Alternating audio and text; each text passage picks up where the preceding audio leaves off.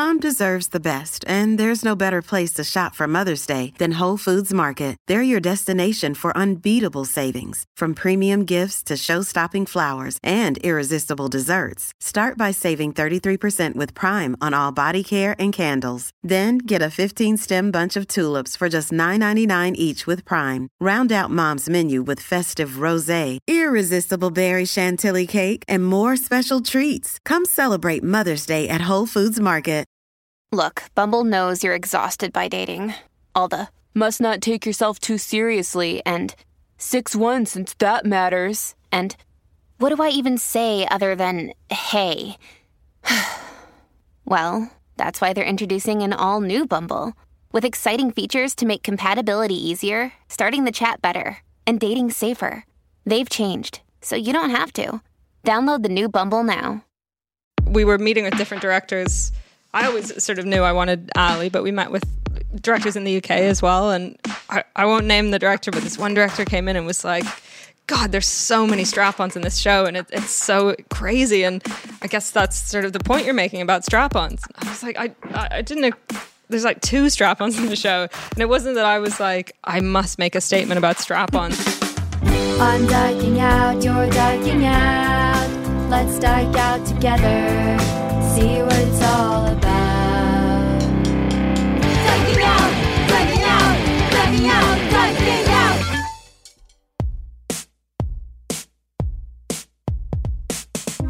Hi, and welcome to Diking Out, a podcast that is asking you to put on a mask and join the uprising if you haven't already. I am Carolyn Bergier. I am Comrade Melody Kamali. There we go.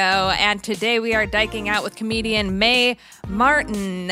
So excited about this. As most of you know, Mae created and starred in the show Feel Good, which is out on Netflix and Channel 4. We are big fans of Mae, had such a great time speaking to them. And if you listen to our episode about Feel Good with the director Ali Panku, then you're already familiar with Mae's work. But in addition to talking about the show, we are diking out about the topic of fluidity. So more on that in a little bit. A couple of announcements.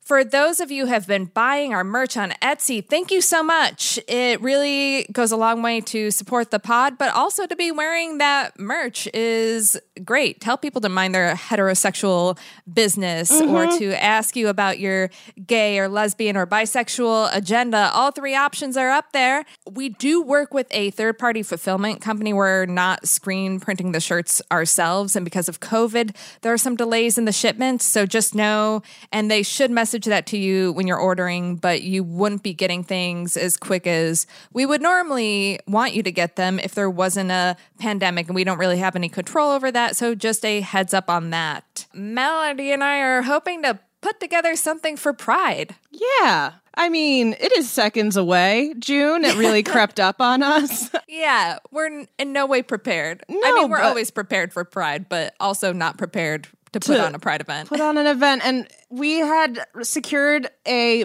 big deal sponsor just before we went into lockdown. And we were so excited to start putting on events with the sponsor. And we are hoping to partner with them in June. Stay tuned. Yes, stay tuned is the best that we can do right now. But we do want to let you know, like, don't worry. We are planning something. I dipped my toes in the Zoom comedy pool last night, and it was fun. It was funner than I thought it would be. I enjoyed it. It was good to tell jokes again, even though finding it hard to be funny right now. More on that in a minute. We do, for this episode, we told you that we've been doing these extra, what we're calling queer questions with our guests, and we did that with Mae Martin, and I think Melody liked the questions part better than the episode yes, itself.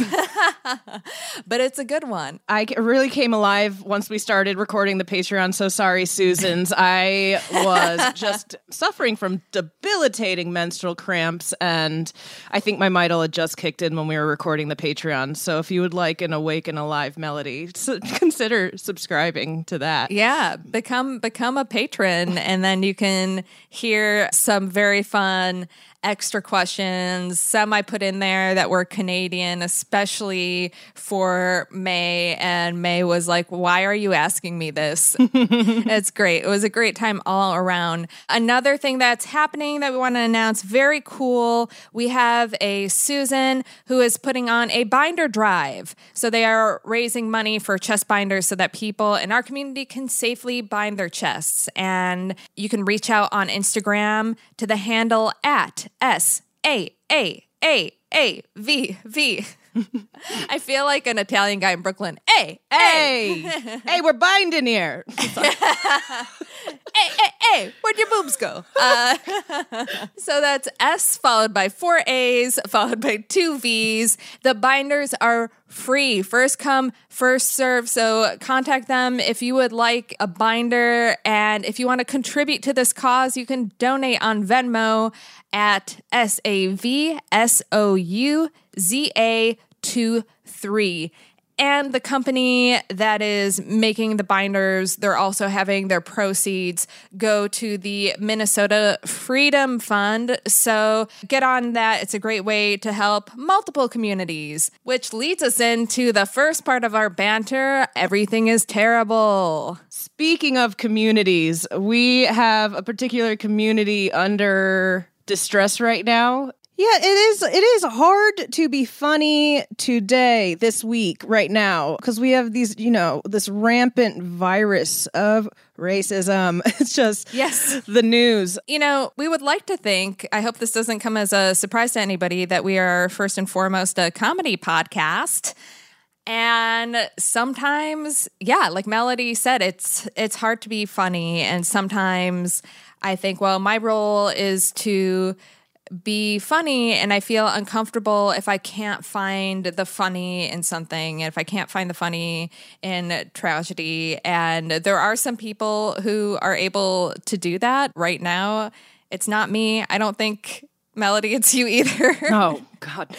Yeah. But it is something that we need to talk about. The answer isn't not talking about it. If you're not fed up, if you're not filled with rage about the way that Black people are treated by police, by our government, by vigilantes, by bystanders, by dog walkers, then you're not paying attention. And to not pay attention is to be complicit in that injustice. So don't tell people how to or how not to protest. That's not your job. Stonewall was a riot, and every drink that you've enjoyed safely at a gay bar, any love interest that you've met, is because people rioted, because people threw bricks at cops. And what kind of people? Black and brown trans queer folks.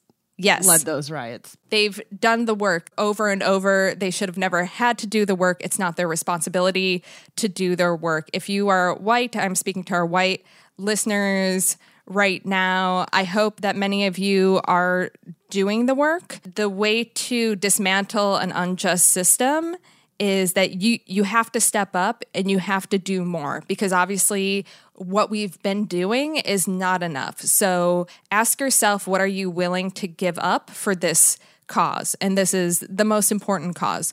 Are you willing to give up your time, your money, your convenience, opportunity, friends, family? You have to do something. Yes, I'm angry. I have a constant sweat stash for the last week. To anyone who's complaining about the looting and the rioting, just know that most of the time white people are looting Black culture. Just know that Stonewall was nearly a week of rioting, looting, and violent protests, and that was necessary to get to where we are today. Like I said, we're led by Black and brown trans queer folks, and we owe it to that community right now, especially the Black community, to show up and to put our money where our mouth is. We don't need to be doing these performative kind of social media posts. If you have just a very liberal group, it's an echo chamber of group of friends and family.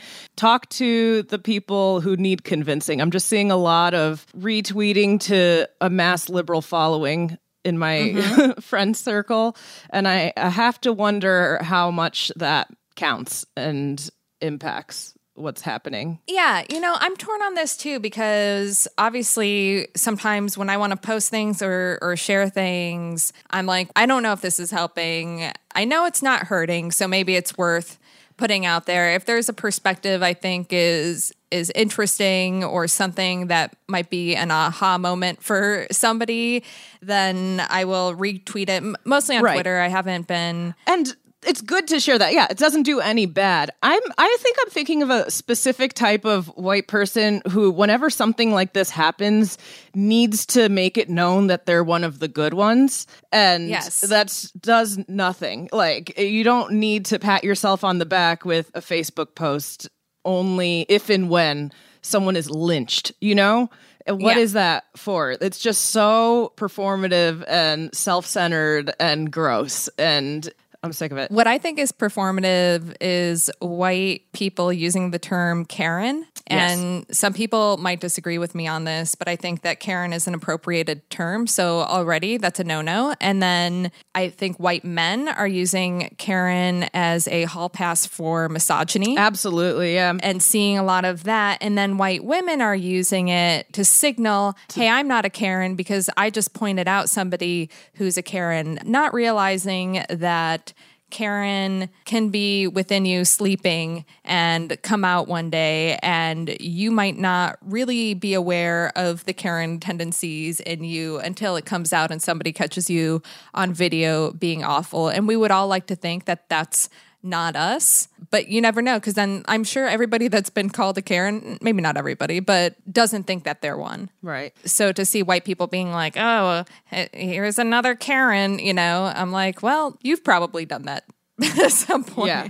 Maybe not as bad. Like maybe you didn't call cops on a bird watcher, but our pasts are riddled with microaggressions at best. Yeah. I have never seen a white person's tweet about a Karen and gone, oh, like, you know, like it is just, I suffer from secondhand embarrassment, and that is what I feel when I see that.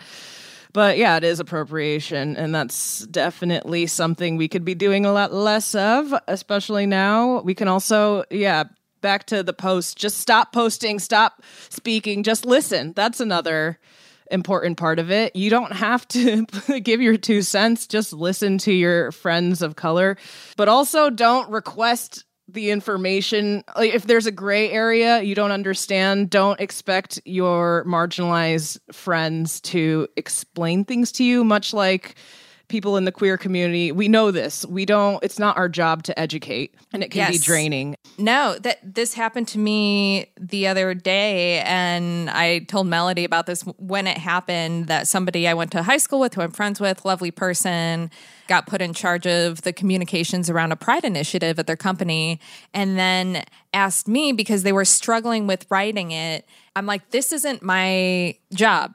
Like, your work is paying you to come up with the communications. Are there no queer people at your company? Not that it's their job, but at least, you know, ask a gay person on the payroll. Yeah. You know, not me. And I don't care about your company, which is a big financial institution. I don't care about their hollow Pride efforts to have people put rainbow Zoom backgrounds or whatever you're doing. Like, unless you are funding nonprofits that help marginalized communities, I don't fucking care about your corporate Pride initiative. I don't. We don't need it, and don't ask me to help you with the messaging for it. Karen.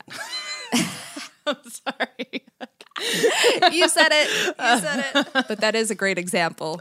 Because that person, I'm sure, again, lovely person, probably thought that they were doing the right thing. They were like, I don't want to be insensitive with what I'm writing or write something that the queer people in the company are going to roll their eyes at. So let me ask the gay person I went to high school with for help. If they had to dig back that far, like... for a gay person too, maybe they shouldn't be on this task force. Right. Melody, what's the gayest thing you've done this week? Ooh, I'd have to say the absolute gayest thing I did over the last 7 days was purchase a pair of Birkenstocks. Wow. What motivated that? What motivated that was my daily walks to Prospect Park. I think I've mentioned this multiple times. I like to go there and watch lesbians and their dogs. And the weather's getting nicer, and I'm just seeing a lot of dykes in Birkenstocks. And I've talked about this on a Patreon episode, but how I just like never really let myself lean into a queer look So I think I've always been kind of hesitant to get Birkenstocks. I don't know. They look comfortable, but I don't know. I didn't think I could pull them off. So now you're starting from the ground up. Literally. To dyke it up. Got some sandals. I had the clogs in high school, but never, also been weird about showing my feet. Never really wore like sandals. And so this is huge for me. I mean, that's got to be the gayest thing. Birkenstocks are hella gay. Yes, that's also very brave of you to wear sandals in New York. It's something I've never been able to bring myself to do. For those of you not familiar, New York City is absolutely filthy. So it's like walking through piles of garbage with bare feet. That's what you're doing if you're wearing sandals. I hope for Allie's sake you rinse your feet off before you get into bed. I know that's what I would make Cecilia do if she ever wore sandals outside. I make Allie do that because she's been a Birkenstock wearer for years. All right. I don't, actually, I haven't been on the subway since early March, so I didn't even consider being on the subway with Birkenstocks. Maybe not. Yeah, there's a lot of fluids being thrown around on the subway. What is the gayest thing you did this last week? Oh, the gayest thing I did this past week is I was a guest on a podcast. It'll be coming out later this month. And I talked about Willow and Tara from Buffy the Vampire Slayer. And the other person on the pod was Colette McIntyre, who is a past guest of the podcast from our Fat and Queer episode. Nice. And I love Colette so much. Truly one of the funniest people I have ever met. Just so effortlessly hilarious, and it was such a joy to be able to just talk about Tara, Willow, that whole relationship, the bi-erasure of Willow's character, as well as just like some of the toxic gaslighting that went on in the relationship. I mean, you can listen to the episode when it comes out, but I was just like in lesbian heaven talking about that. I just sit around all day waiting for somebody to ask me for my hot takes on Buffy. That's really it. And it happened. What a dream come true. I should watch it, huh? I mean, I haven't watched it since it was like on. So I never get your references, by the way. And I mean, I should. It is my duty. It's a joy. It's really not a chore to rewatch Buffy. It's on Hulu, and it is a pure joy to watch that show. It holds up. Every time I watch it, I am like, oh my God, I forgot about this. Or like, I love this episode so much. Or this is so great. Like, how is it not universally agreed upon that this is one of the best shows of all time? Sarah Michelle Gellar, truly an incredible actress. Speaking of, I recently downloaded, and I haven't watched it yet, the pilot for the Cruel Intentions TV show that they tried to make, and then the pilot was never picked up. But somebody put it like a WeTransfer link on Twitter to the pilot. They had it, like they had worked on it, and they put it there, and it was like a gigabyte download. And it's Sarah Michelle Gellar, like in the one teaser I saw, she's like very queer. I saw Cruel Intentions, the musical off Broadway a couple of years ago. Jelly. It was so good and so gay. Like they really amped up the queerness in it. It was gorgeous. Fuck. Yeah. I can't believe I missed that. I love a good off-Broadway musical adaptation. I did miss Heathers. When that was made. I wanted to see that and I missed it. There were so many great shows. Can't wait for that to open up again. All right. What do you say we get into our conversation with May? Let's do it. As a quick reminder, May Martin is a Canadian comedian based in the UK. In addition to creating and starring in Feel Good, you can rewatch their comedy specials on Netflix and YouTube and wherever. They also wrote a book that I can't wait to read. Actually, I felt so dumb that I didn't know about it ahead of time. It's called Can Everyone Please Calm Down? A Guide to 21st Century Sexuality. That sounds like a must read for everybody, but let's get into it. Today I've been really thinking about like stand-up and what the future of that looks like. Me too. Yeah. What are you thinking? What's it like for you? I mean, for like the first month of lockdown, I was the super positive one, being like, just wait it out, guys. It's just a blip in the road. And then now I've sort of slipped into the like, will anything ever be fine again? Right. But it'll be fine. It will be fine. But it sucks. Comedy, it's, yeah, you work so hard at it. And then a once in a century global pandemic totally derails your progress. I had a new hour of stand-up ready to go, and I was about to go on tour, and now I'm like, is any of it relevant anymore? Because it doesn't reference a pandemic. Am I ever going to be like ready to go again, you know? Yeah. Do you think people are going to want to hear about the pandemic, or do you think it's kind of like, I mean, at least in the US, like after the election, like nobody wanted to hear about Trump. Like, unless you have the best fucking Trump joke. I hope it's like that. Yeah. I hope, because I've got nothing to say about the pandemic except it sucks, you know? I don't have any hot new take on it. Right. Yeah, I wonder. I usually do the Edinburgh Fringe Festival every year, and I bet there's going to be about 100 shows with like pun titles on pandemic or lockdown I hope that people don't want to hear about it. Yeah. I'm so desperate for attention. Yeah. We'll give it to you. Don't you feel that? Like this is, I'm doing all these podcasts now because I'm like, I don't know. We all are. We can't stop. Are you living alone right now? No, thank God. I have a roommate. Oh, good. And we didn't know each other that well. Yeah. But now we're so codependent now, and I just lucked out. She's great and funny, and thank God. That's awesome. Yeah. Yeah. I find that I've been getting a lot of attention from my wife, so I'm not craving it as much without. Yeah. Well, I mean, the timing of your show, I guess, coming out was pretty great because it's a good way to get a lot of attention while in quarantine is having a show premiere on Netflix, right? Maybe. Like, this is what Ali keeps saying. But I don't know, you know, because we had to cancel a whole press tour, and it's really hard to get the word out and outside of the UK. I think in the UK, it's been great because I already had kind of a profile here, but it's been, I don't know. I really wanted to go on, like, a talk show. I was desperate. What a lifelong dream. That'd be so cool. And I would hate to do stand-up on a talk show. So the only way I'm too scared. I'm really bad at short sets. So the only way I'd love to do it is to chat. But yeah. Yeah, and that sucks too because like when we all come out of this, there's going to be such like a logjam of all these people promoting their projects who want to like hit the circuit, and how do you get there? Yeah.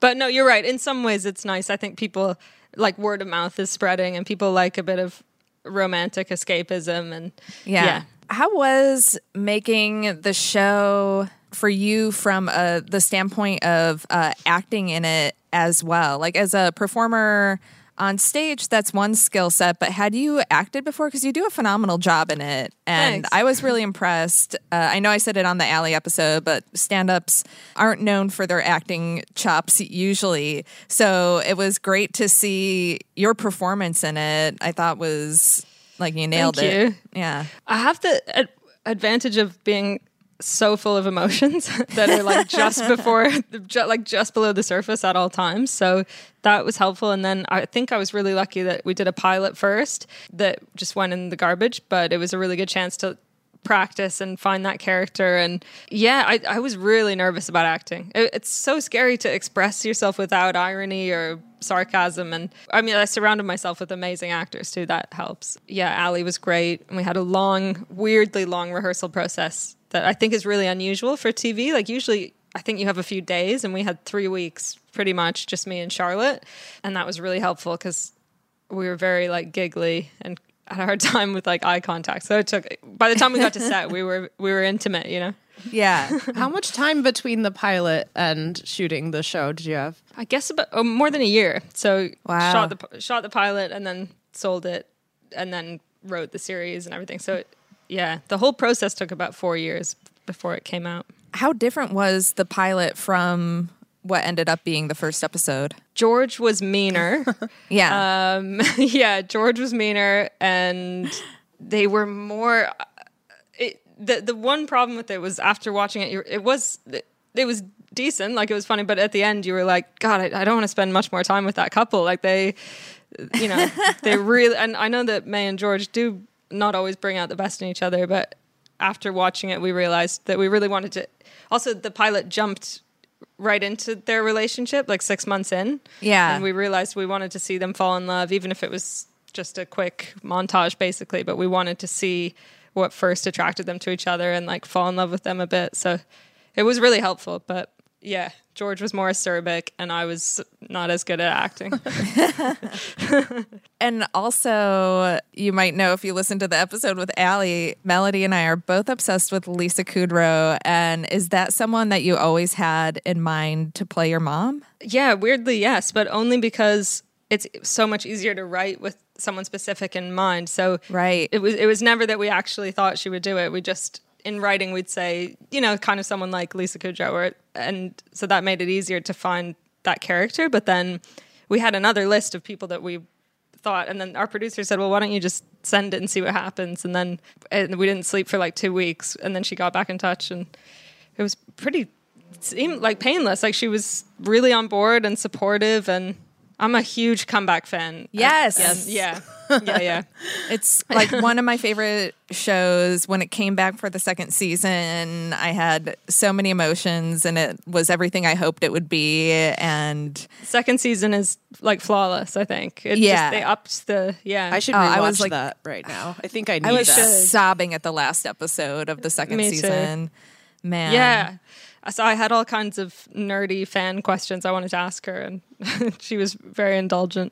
Ah, Yeah, she was so nice. that's so great to hear. She was really empowering. Like she kept kind of reminding me, because I'm quite self-deprecating and stuff, and she'd be like, "No, it's your show. If you want another take, ask for another take." Like she was very empowering, and yeah, that doesn't come naturally to me, so that was helpful. How close was the final product to like what you set out to make? Really close. That's Which is good. a testament to Allie, and also I think my co-writer and I had a really identical vision for, and we really were on the same page with every single scene and how we wanted it to look and feel. And then Joe was on set, so he was always with Allie behind the camera, and so I knew I could relax because I knew that we had a totally identical vision. So that was helpful, and then we were both in the edit as well. So yeah, we managed to get it pretty close. Was he someone that you've written with before, or how did that come about, the collaboration? Yeah, he's my best friend. Yeah. And we met in 2012, and then we'd pitched other ideas together and written stuff. And then when this idea came around, he knows me so well. So he was just a perfect fit, and he's so good at structure. And there's certain characters that he really, like Maggie was a very Joe voice. He was amazing at writing her. And yeah, it was and that's what's kind of, I've been listening and reading some things that people have written about the show. And like sometimes people talk about how it's so rare to have like a purely queer voice, and I always am like, but it is 50%, a straight guy that wrote it, and I think that is a nice thing, because it just shows how universal those experiences are, and love, and it's as much his show as it is mine, even though it's my life. He totally related to all of that, and that just, I think, speaks to the universality of intimacy and self-esteem and self-worth and all this shame and things that people struggle with. Yeah, it's weird how shows that are queer, I think, are always relegated to being niche or just for queer people. And some of them, I will say, are like, there's a lot of stuff that I watch that I'm like, I'm only watching this because I'm gay. There's no other reason to watch this show. Yeah, me too. And but Feel Good obviously like was not like that at all, and seemed, you could definitely feel that it was more universal, and the themes in it and the different perspectives and relationships you have, like somebody can find a character that they relate to in all of it. Yeah, I hope so. I hope people can identify with different characters, but it is funny, like when we were meeting with different directors, I always sort of knew I wanted Allie, but we met with directors in the UK as well, and I won't name the director, but this one director came in and was like, God, there's so many strap-ons in this show, and it's so crazy, and I guess that's sort of the point you're making about strap-ons. I was like, I didn't. There's like 2 strap-ons in the show, and it wasn't that I was like, I must make a statement about strap-ons and I'm doing this revolutionary thing. It was like, that's just part of my sex life, and I'm just depicting my honest experience, so it'd be a weird omission. But it was funny, like how, and a lot of people in the press were like, "There's so much sex in this show," and it's like, really, like compared to Fleabag or Girls, or there's not much. It's a show about a relationship. But Yeah, a little different. yeah, so it really stands out to people, I think. Yeah. Well, we loved the strap-on representation. I think we talked about that a lot on Allie's episode too. Yeah, thank you. Yeah, so did I. And I heard you saying on Allie's episode about the awkwardness of putting it on, and that's something I've never seen depicted. That it's a real thing. It is a real thing. Yeah, it's hard to be, and I know there are like Suave. comedians who joke about it, but yeah, to be like in the moment and things are heating up and it's like, okay, hold on a second, and then you're like looping things in and Getting it wrong and adjusting. One good thing is having someone put it on you, or having it on like Teamwork. under a duvet so they don't know you're wearing it. The surprise strap. I love that. Surprise strap. I don't know. That's a good move. That was my move for so long, and then it needed to become the surprise that I wasn't going to surprise her with it anymore. I got. That's funny. Now that we're talking about strap-ons, Yeah. I always feel really awkward putting lube on a strap-on. Yeah. That I think that's the moment that I'm like, don't look at me, because I think you need to get into it. Like I've tried to kind of embrace that, rather than kind of trying to hide the strap on until I'm actually using it. Like, yeah, kind of embrace it in like a filthy way, like involve it. You know what I mean? I don't know. yeah. Because it is embarrassing. So I'm like, I better just go for it. Yeah, that's good advice, I think. I'm going to try that. Yeah. I hope my wife's not listening, so it's a surprise. But next time, I will be more strap confident. Yeah. Is there anything that you would have done differently in making the show? Yeah, I think definitely lots of little things that in the edit were, but we had such time constraints that there were definitely things that got cut or things that were reimagined for time reasons, or some of the NA scenes, I think we had ambitious ideas about shooting them in this way where the camera was going around, but it actually, in the end, I don't know. So little things like that, yeah. Other than that, there's a couple of outfits I would change. Some of my clothes. I mostly just wore my own clothes, and so yesterday I went for a walk to the park, and I was wearing like my Carhartt hooded jacket and a black t-shirt and my jeans and my thing, and I looked exactly like I do in the show. And this girl was like, "Oh, I was just watching your show today," and it must have felt like I just walked out of the screen in my costume, like very weird. Probably, I can see hanging from behind you like black jackets. I think I was like, perfect. So many black More jackets. show. And this is the T-shirt from the first date. Yes. that I'm wearing right now. Yeah. What was it like writing the stand-up material for the show? Like, were you taking stuff that you already kind of have and then adapting it, or? I found that stuff the hardest because I think, you're like, I don't want to burn material. I don't want to burn material. Also, in the beginning, she's not supposed to be that good a stand-up, like especially in the beginning of the series, she's like fine, but it's finding walking that balance and always moving the narrative forward. So yeah, and then also it feels so unnatural being on stage and doing the same material in the same way for an audience of extras, and you're like desperate to just make them laugh and riff, and you can't. And but that set in episode 5, some of that I'd done before, but I think if I was doing it for real, I'd add more punchlines.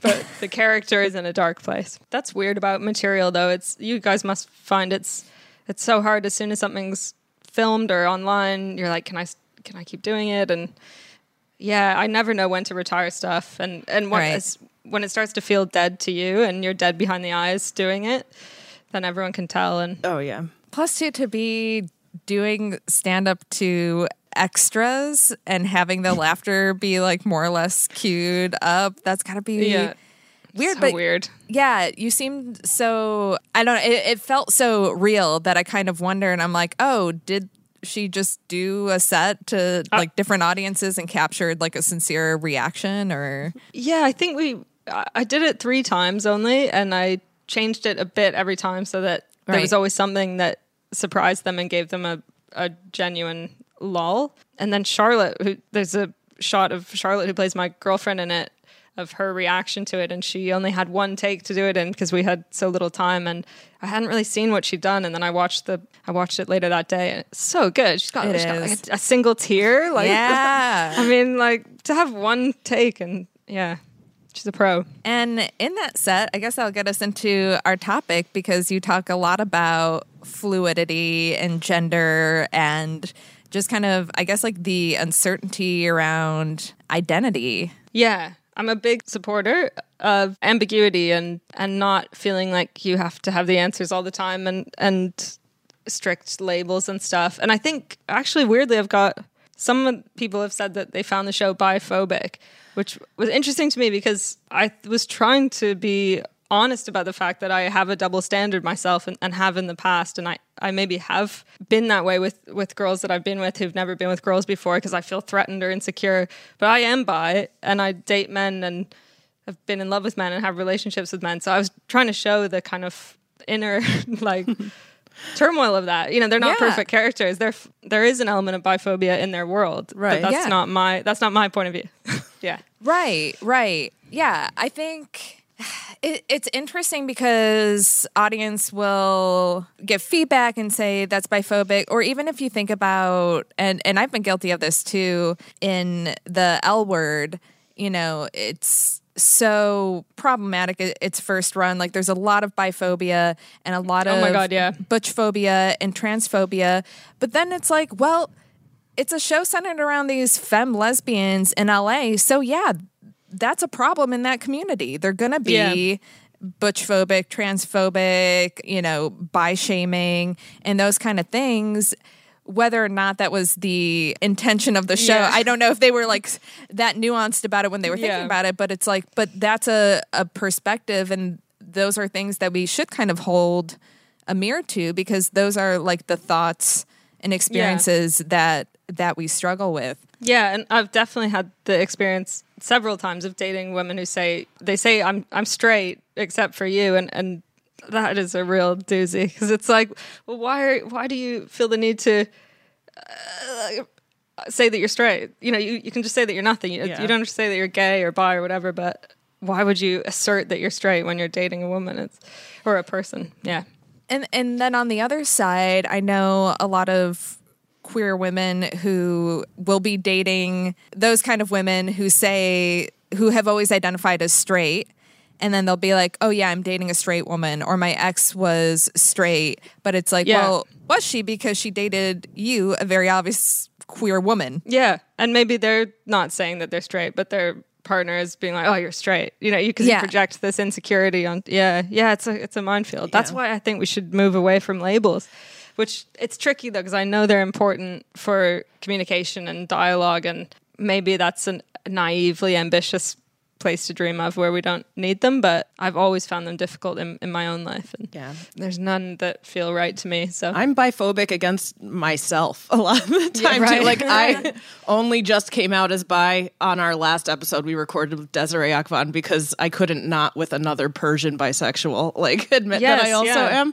But I've joined on to this podcast, Dyking Out, only a couple months ago, and it took me this like weekly podcast to finally come out with it. And I related so much to your stand-up. Instead of rewatching Feel Good last night, I watched your stand-up special on Netflix, and you kind of explore that too, about, you know, coming around to men, and it doesn't negate anything. Totally. I do also love the shrimp. The shrimp. yeah. Thanks. If you haven't listened to Mae Martin's Netflix special, the shrimp is what lives in your mind and decides what to be addicted to and gets excited.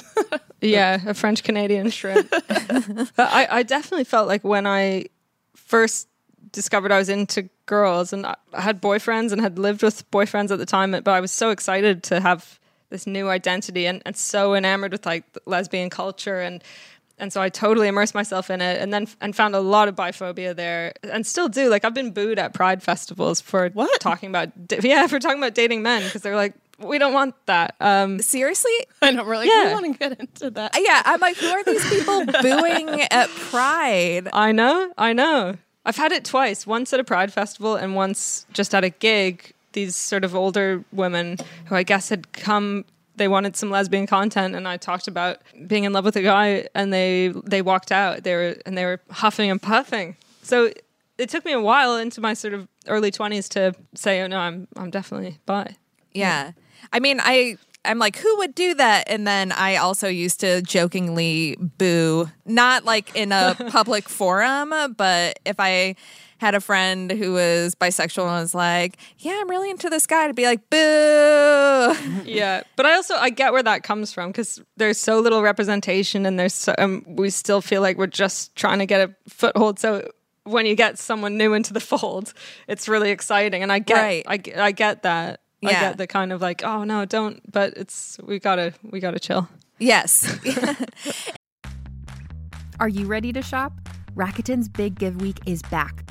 Get 15% back at hundreds of stores, and it's all happening this week, May 6th to May 13th. It's the perfect time to shop for everything on your list for spring and summer, like clothing, outdoor gear, and travel. I know I'm using this week to stock up on some warmer weather essentials at Ray-Ban and Ulta, and I love that Rakuten even helps me save on travel at sites like Hotels.com.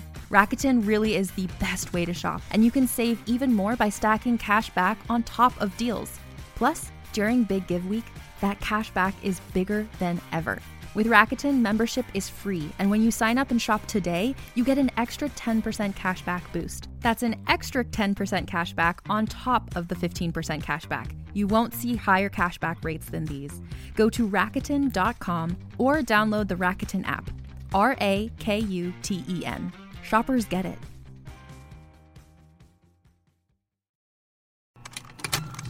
Contained herein are the heresies of Radolf Burntwine, erstwhile monk turned traveling medical investigator.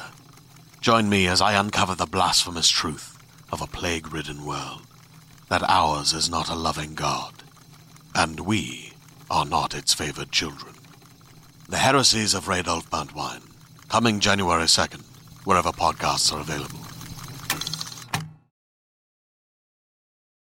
It's interesting. Like, I'm very much of your mindset, even though I've always identified as a lesbian and feel like great within that label. I don't think it's necessary either.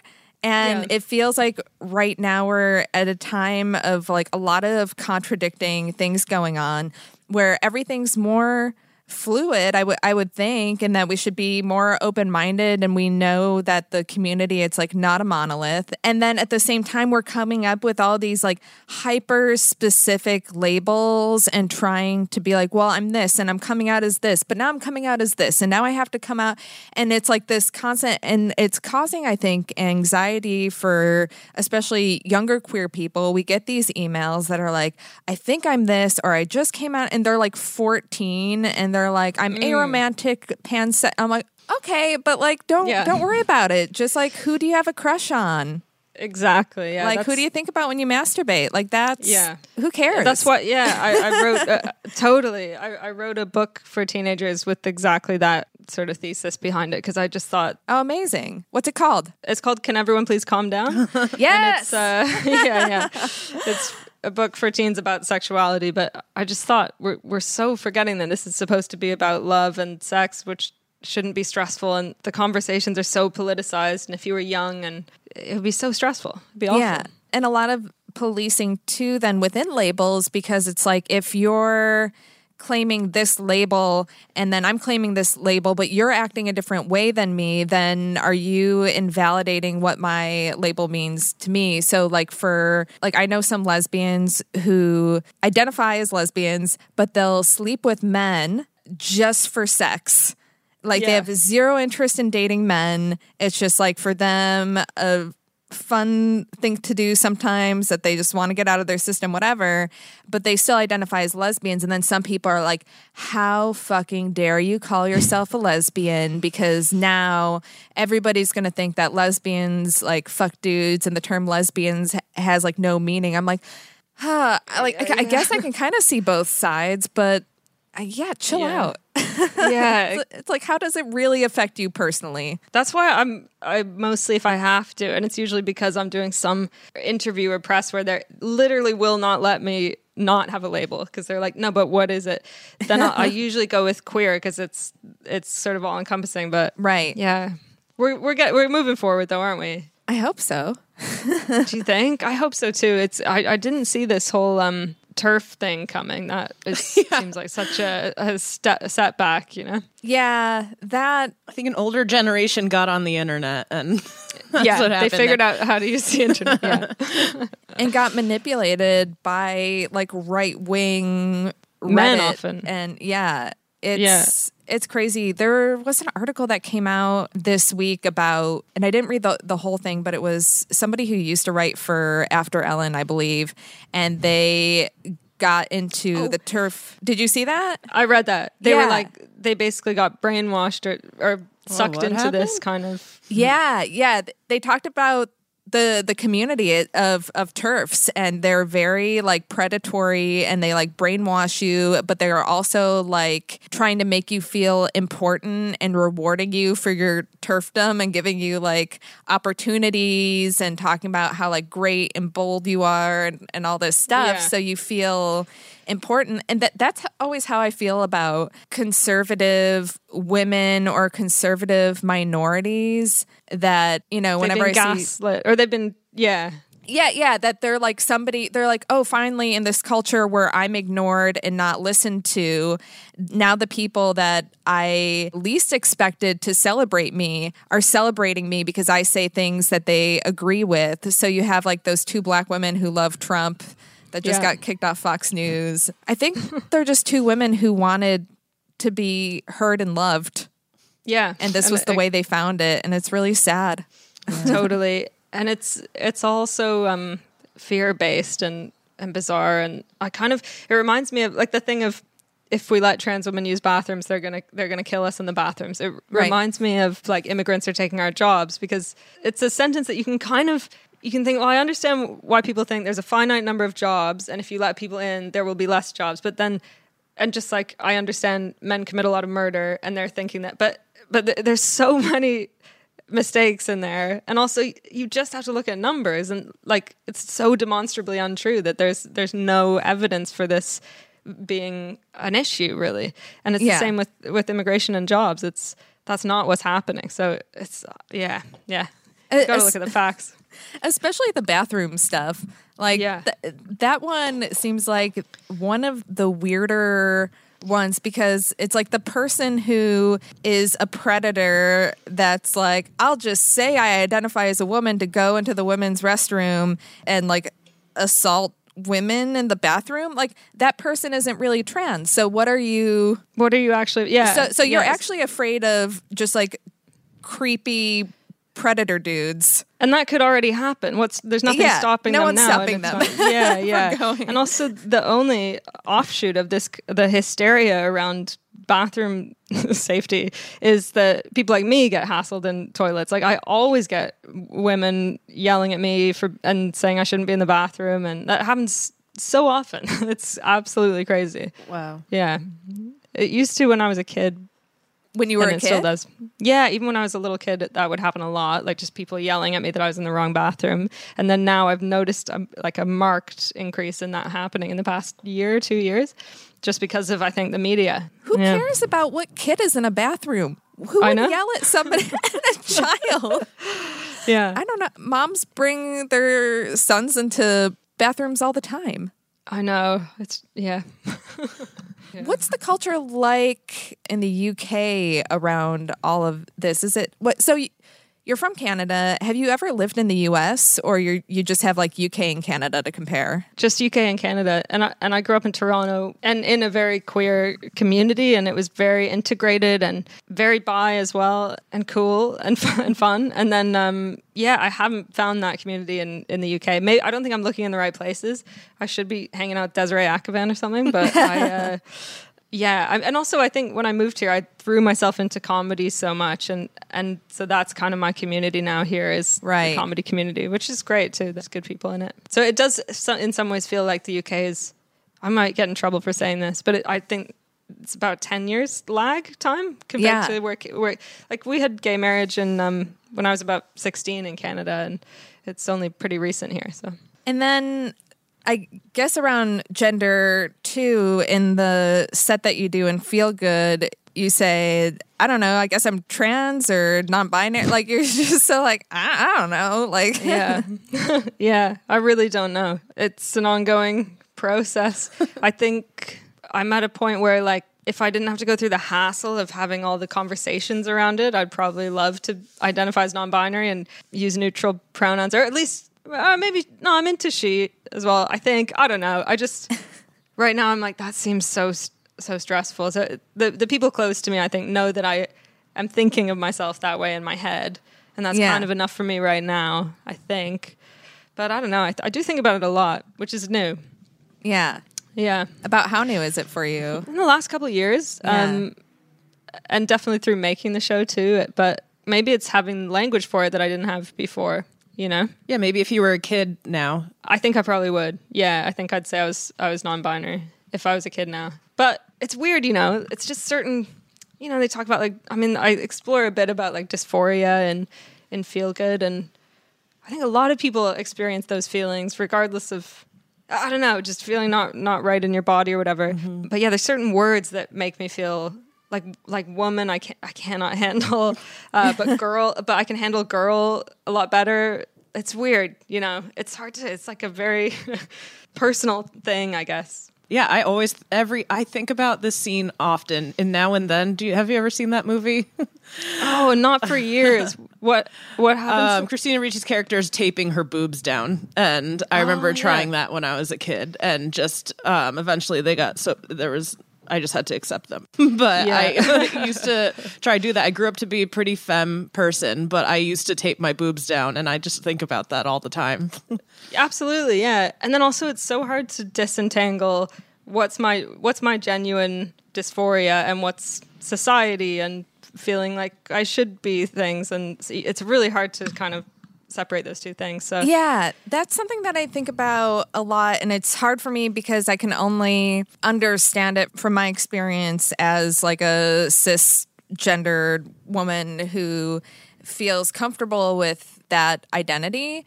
But I also think that you're not any less of a woman if your hair is short, or if you bind your chest, or if you wear suits. Like, I don't think that those things make you less of a woman. And like, how much of these labels like non-binary are a rejection of like what society has defined genders by, you know? So it's like, well, I don't want you to call me a woman because I've grown up like learning that women are like victims and we're weak and we're not capable of, you know, success or whatever things that are kind of told in a patriarchal society. Yeah, I think that's an interesting question. And I think on a personal level, people should ask themselves that question. But then I also think if people say, I'm non-binary, we have to just believe them and listen to them. So, but I think that's a good kind of interrogation that I've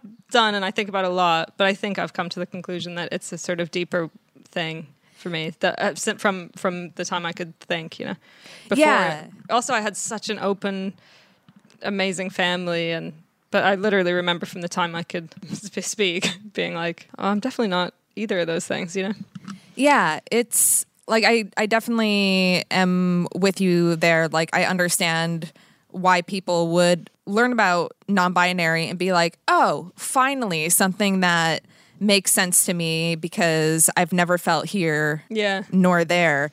It's just interesting to think about what kind of created that here nor there. And like, it feels like as time goes in civilization, we're like getting further away from these defined roles of like women, children, mothers, stay at home, you know?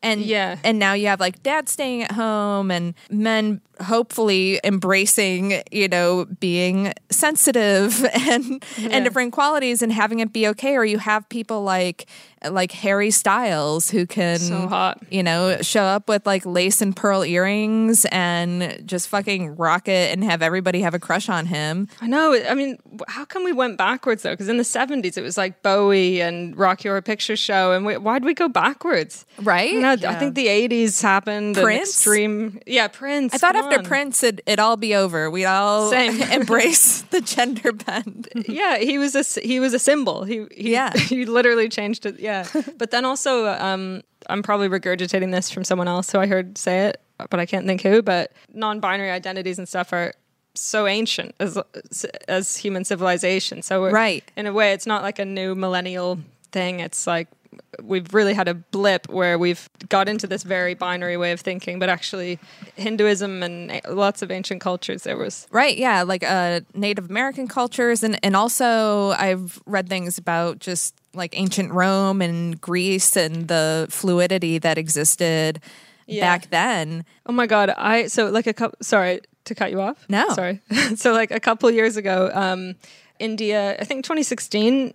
or no, maybe 2018, India decriminalized homosexuality. And everyone in England was like, the coverage of it was kind of snarky. It was like, oh, it's about time, guys. And like, but it was England that went into India and criminalized homosexuality in like 1860 something. So this is ultimate gaslighting, you know? Wow. I didn't know about that. That's crazy. Yeah. It's everything and nothing. Like, I don't even know how to think or talk about it, so I feel like I'm just sitting here and listening because this is how I get in these. Like, I don't have the vocabulary. I still don't know how to talk about. Me this. too. I think you should call it the title of this episode should be "It's Everything and Nothing." Yeah. It is like it's so hard to. Yeah, we're talking about something that's by its nature very hard to like articulate. Yeah. Yeah, I think about it a lot. Like especially with doing this podcast has really forced me to think about it more. We've had guests before who are trans, non-binary, or maybe on their way to coming out as trans men and on that journey. I just can't imagine how hard it is to figure out, and also the pressure people feel to figure it out and put a label to it, which is why I like where you stand of like just calm down and just like be yourself and do what feels good. Yeah, day to day. Yeah. I think if I put pressure on myself to have an answer, that would stress me out so much. Right. But I'd like to explore it more, and if we do another series, like another season, I'd love to talk about it a bit more. How is it not renewed already? I know. No, I think like quarantine happened and everything's kind of in disarray in the industry, but I'm hoping like they commission the scripts and we're writing the scripts and Cool. Oh, great. just hoping for the best, but who knows? Yeah, listeners, get on Twitter and social media and start talking about when season 2 coming out. Tweet at Netflix. Netflix. Yeah, they need to hear that. You need to have campaigns to save our shows. We recently interviewed Noelle Stevenson, who is a showrunner for She-Ra on Netflix. Oh, okay. What's that? I've never heard of that. So I didn't know too much either. Okay. But then I didn't realize it was huge. This episode just dropped this week, and I didn't realize. Yeah, we got a lot of new listeners coming from the She-Ra fandom. So She-Ra is like in the Masters of the Universe world. It's He-Man's sister. It was a cartoon in the 80s, and then they brought it to Netflix like in a reimagined way, and it's super queer. Cool. And it's in this world where like homophobia and sexism doesn't exist, and they don't explicitly talk about gender. And all of the characters are super fluid in a bunch of ways. Like you can't, like, you know, there's 2 princesses who are married to each other. The one guy has like 2 dads, but they're all like, the one guy, you don't know if he's gay or straight. He has his midriff showing, but then he also like loves one of the other characters who's a girl. I don't know. But like there are a lot of people that are kind of in between and a lot of different representation, but none of it is like explicitly named, and it just feels very oh my easy. God, that's like utopia. Yeah. Imagine living in that world where where every facet of yourself and your attractions and your identity are kind of fine. That would be amazing. And that no one would ever say, oh wait, so you're dating him now? So are you straight? So are you like, oh my God. It's exhausting. That would be great. I'm gonna watch it. Also, He-Man's sister is just a great idea. Right. Yeah. They remove He-Man from the show completely in the reboot, which has some guys angry, but but he's not missed. It made me think are these labels that we put on ourselves then, like, do they just exist because things like homophobia and sexism are things? So then we need these labels to kind of identify to either protect ourselves or like join forces against the biases. I think the labels themselves are only about 200 years old, and before that didn't exist. And the reason they came into being was when they started talking about it like a mental illness. So they needed a label for it, for like the medical dictionary. I think that was part of it. So, right. Yeah. I mean, it's the thing with like neutral pronouns. With the minute we start using them, it becomes second nature. I think it'll be a slow, long process, but that could happen with labels. Yeah. Where it just becomes, but you're right. It's like, we do need them now because it's still illegal in like 70 countries or something. And, so it's still important to be able to wave a flag that says, I'm this. Right. Because you're asserting your right to exist, I feel like it also comes into play more when you're single, but like as somebody who's married, other than the fact that I'm co-hosting this podcast called Dyking Out, but like I don't normally, it's not at the forefront of my mind of like, I'm a lesbian or like, isn't this weird? I'm married to a woman. Like we just like exist and like this is our life and it feels just natural and it is what it is. And then it's weird to have to like step back and think of how that's defined or how we're different than other people when it doesn't matter. I don't know. But then we get emails from people in more rural areas who are just like, well, good for you. How lucky are you to not even have to consider it being a real thing? And this runs my life in every waking moment. Have to be aware of that. That's so true. Privilege is definitely a factor in that. And especially like with being trans too. Like there are so many people who are trans or would want to like explore that identity more, but literally like fear for their safety or would be kicked out of their house and can't explore that. But then that's why I always try to have the caveat of like, I'm talking about this utopian fantasy where we don't have labels, but it is still so important. And I get like, the most important thing is visibility and trying to, lift up voices that aren't heard as much. Right. But I get it is also tricky you guys must find this. It's you feel pressure to say it's kind of a minefield, and especially having a podcast that's like we're a queer podcast. It's really easy to say the wrong thing, but then I think we all do need to just because people need to be able to ask questions. Yeah. People they're not going to get it all the time. They're going to say the wrong thing. We're always saying the wrong thing to someone. Yeah, exactly. Yeah. Yeah. I keep waiting. I'm like, 1 year I just picture myself at like my dream job and then somebody pulls me aside and they're like, Carolyn, this thing you said unearthed on episode 96 of the podcast. Yeah. You're canceled. Yeah, and I feel the pressure a lot with young people who come to my shows and stuff, and it's like you get stressed about role model stuff, and because a lot of my stand-up is pretty dark, and I'm a very flawed person, and you want to be able to sort of not worry that you're gonna, I don't know, present the wrong vision of being an out queer person. I don't know. Yeah. How do you approach that too on stage? Like that's something that I struggle with because the people that I hear talking about trans identities the most or gender are like cis straight men.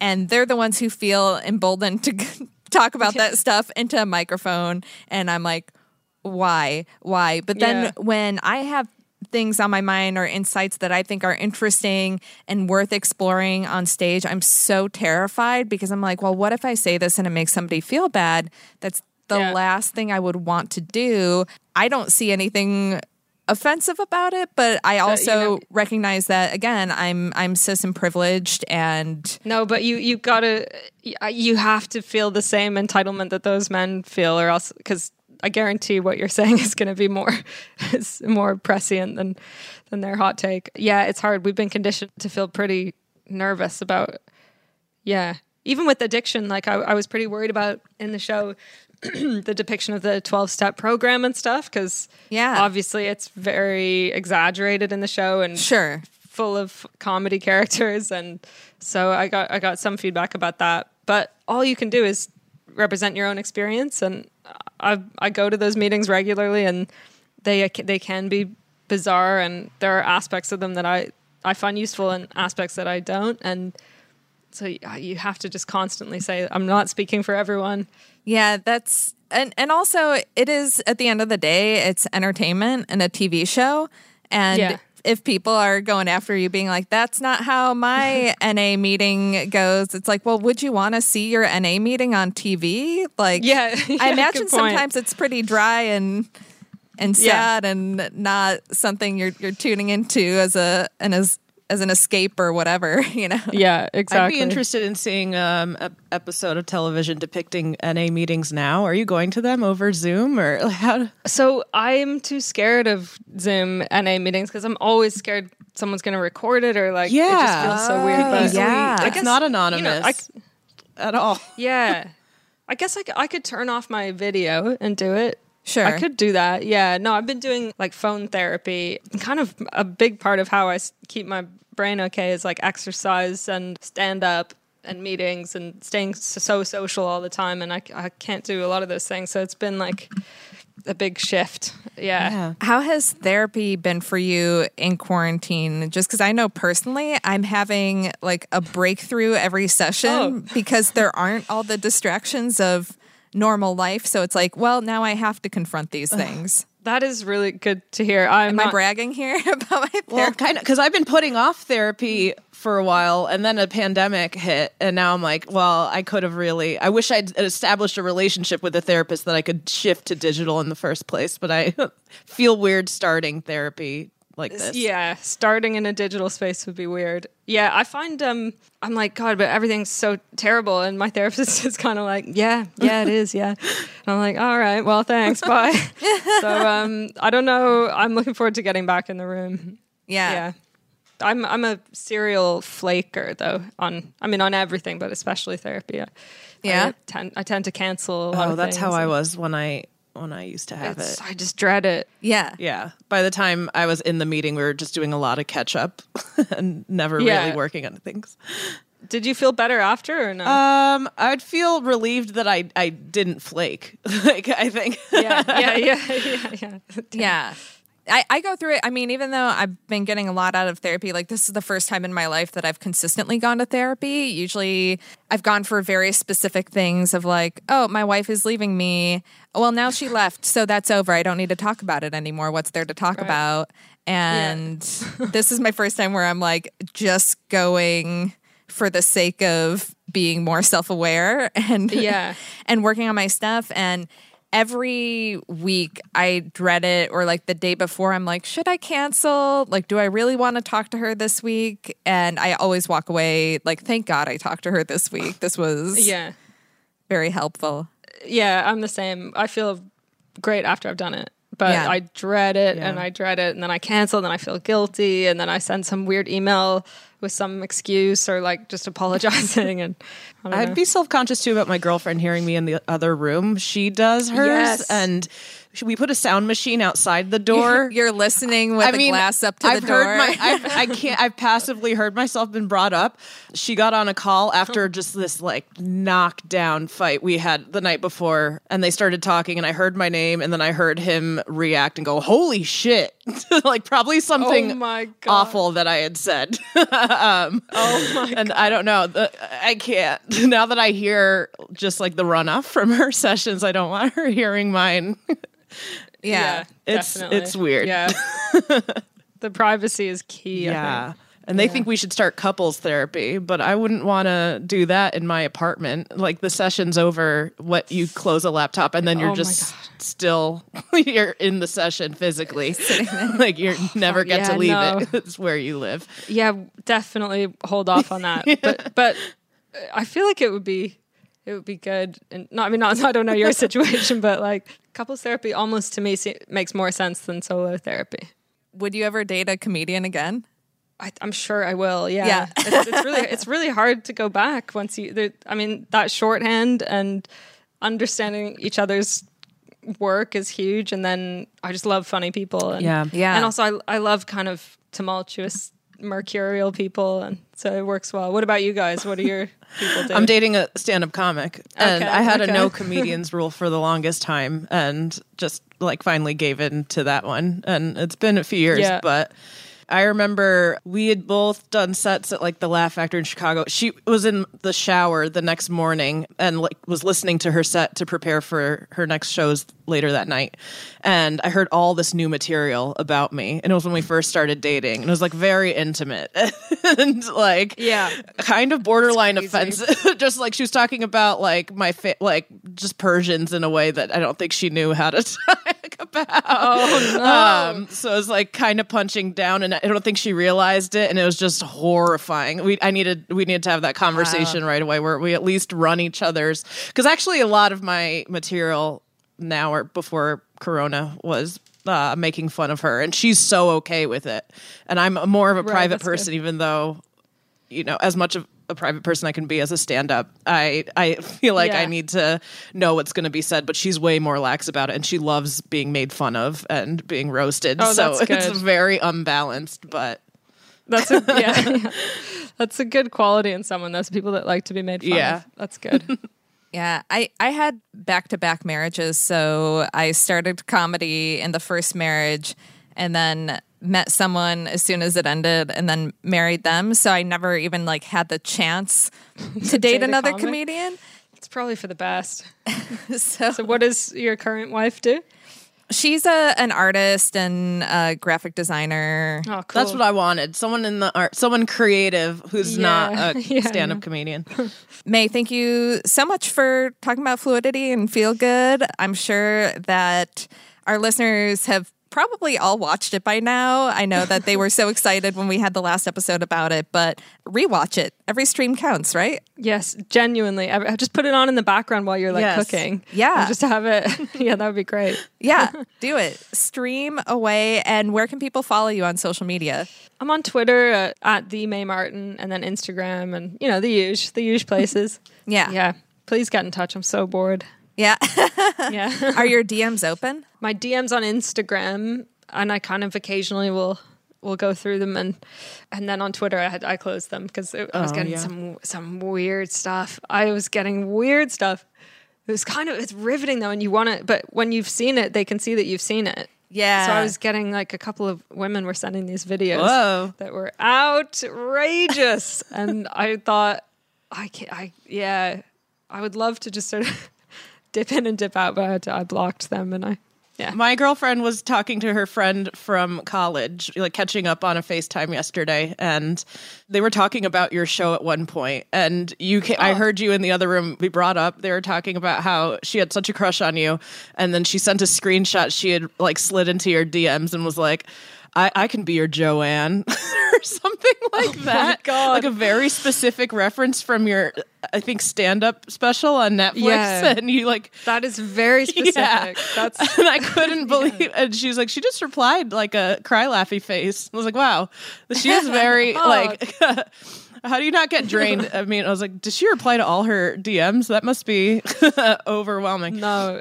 Yeah, there's Yeah. got to be a lot you have to filter. Also, I've never seen so much fan art. Oh my God, I know. You've gotten so much fan art, like more so than, like I never saw anybody do fan art for the bisexual or anything. And then you keep like posting it and everything. And some of them are so awesome. And then some of them are terrifying. Yeah, I know. And if you're listening and you're like, I hope she's not talking about mine, it probably is yours if you submitted a scary one. Yeah, some of them like accentuate the exact things that you're insecure about. And you're Right. like, oh God, but I have to, that person will feel bad if I don't post. But also I'm definitely posting them as bait to encourage more because I love them. They're Right. lifting my spirits so much, and I never thought I'd get art, and I'm loving it. My dream is that people will start doing different moments in the show because they're all doing the same kind of moments of May and George and Bet. I would love like some random like fill moments, or I don't know, but I'm loving it. Yeah. Okay, great. So while you have it streaming in the background, just kind of glance over time to time,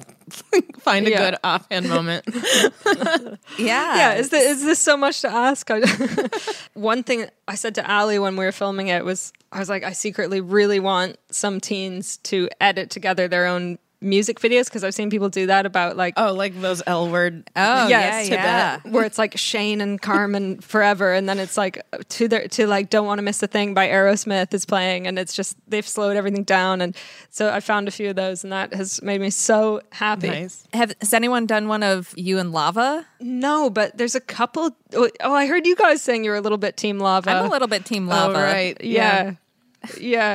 Lava's cool, man. She has a lot of mic drop moments, a lot of like Right. She's very yeah. I like her personality, just like really kind of unfiltered and knows what she wants and says what's on her mind, and that's kind of cool. She's kind of exactly what May needs. But then we never go for that, do we? No. Season 2. You never know. Yeah.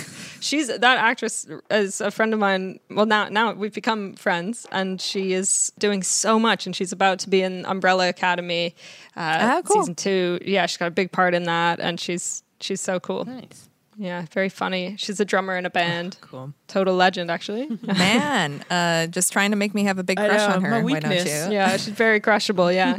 Yeah. So yeah, everybody stream Feel Good, make that fan art, tag May on Instagram, send it in. May, thank you so much for diking out with us today. Thank you for having me. I had such a nice time. Good. You're so nice and Canadian. Thanks. Well, isn't May Martin the best? I mean, I think everybody gets the big takeaway from that conversation is just identity. And we talk about this a lot, but identity and gender and sexuality, that is just different for everybody, and that there are no hard defined rules or criteria for different things. Everybody has to figure it out for themselves. And when they do, believe them, validate them. Right. And don't feel pressure to have it figured out. Yes, everybody calm that's something down. we get a real big sense of that from our emails. And everyone just seems really stressed, especially the younger listeners, to like have it locked down. And I mean, I'm 31, and though I identify as 30, and I just, I think I just figured out that I was bi, like, on the record last week. So it's a process. Yes. And speaking of which, our listener question kind of touches on that. This week's listener question goes like this. I recently came out. I'm in my late 30s, hetero, married, 2 grown kids. I'm in my first lesbian relationship. So happy. Overwhelmingly free. Crazy in love. I'm sure y'all can relate. Problem. I lied. I told her I've kissed women in the past. I said a couple of times in high school, and then one person more recently. I was afraid she wouldn't take my feelings seriously, like I was, quote-unquote, bi-curious or something. I've seen that before, and I didn't want to be looked at like I didn't absolutely know what I wanted. We're seriously taking steps toward building a life together. I'm wondering if I have to tell her that she's my first lesbian everything. It's been on my conscience. She's super intense about dishonesty, and even though this seems inconsequential, I'm afraid she's going to be furious. Would you say something? Yes. Yeah. Especially learning that she's very serious about dishonesty. Yes. No, lies are no bueno. They kill you. Yeah. I understand the impetus to do that too, and I must admit that I did that when I was first starting to kiss girls, like really souped up my lesbian resume. And it was just like, yeah, my ex, and I had no ex. You know, like, just wanted to like... You were the chief marketing officer of Pussytown. Yeah, I was like, kind of speak it into fruition. Like, I don't know, just kind of to trick myself or psych myself out to be able to go into these, like, queer spaces. I was like, yeah, I'm a fucking dyke. But I was, like, so inexperienced. And I get that. I totally get that. Yeah. But if I were with someone who I'm seriously building a life with, I wouldn't want to keep anything from them, let alone something that wouldn't be reacted to so harshly, I don't think. Yeah, I think that it's a lot easier for somebody to be understanding of the fact that you hadn't been with another woman before, more understanding about that than about you lying to them. Nobody likes to be lied to, and sometimes you just have to come clean. I always think the sooner the better.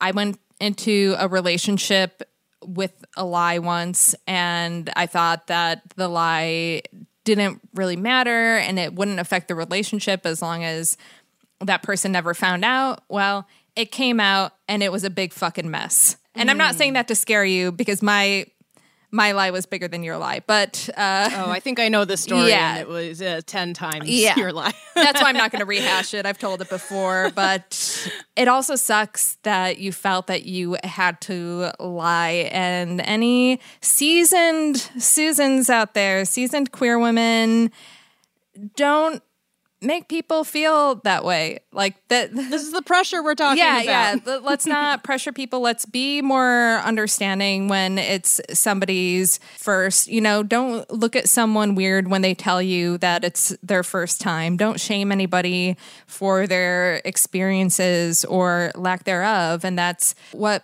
put you in this situation. And I think if you're honest about that, then, if you guys love each other, she should be understanding. And from here on out, no more lies. Even if you think they're insignificant. No, just never lie. Okay, so tell the truth moving forward.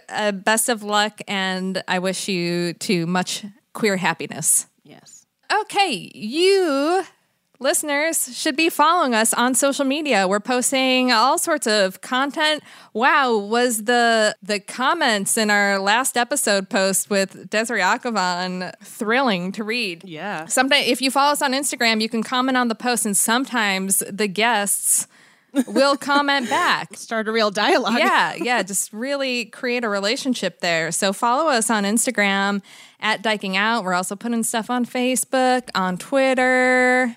Trying to keep it light on the social medias, trying to keep it queer. You can follow me at TGI Carolyn on Twitter if you want to read my angry tweets. You can follow me at Melody Kamali if you just want to stare at the one tweet that's been hanging there for like a month, and it's just a picture of the cast of Now and Then. So if you want to do that, if you want, that should be your whole feed, Melody. It should just be different pictures from Now and Then. I need to tweet. Why is it so hard for me? And normally I'd be like, I don't tweet.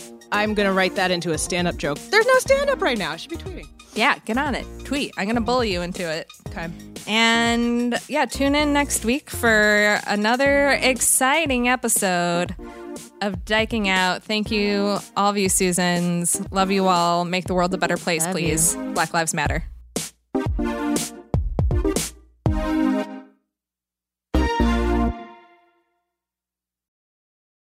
Hey there, this is Justin Bartha. I made a funny new podcast, King of the Egg Cream. It has the greatest cast in the history of podcasts with actors like Louis Black. I'm torn by my feelings for two women. Bobby Cannavale. You can eat it, or if someone hits you, you can put it on your cut. Melanie Linsky. I wonder what these marvelous things are that look just like boiled chicken feet. Jason Ritter. I can break things and pick locks and kill people. Michael Stuhlbarg. The whole point is to inspire people that they should make themselves better. Ari Grainer. No, don't whet its appetite. What are you, an idiot? Me, Justin Bartha. That's not just any egg cream, that's a Lemke's special. And all narrated by the hilarious Richard Kind. This is the story of Harry Dalowitz and how he rose from nothing to become New York's King of the Egg Cream. So if you like funny true stories, come listen to King of the Egg Cream, available wherever you get your podcasts.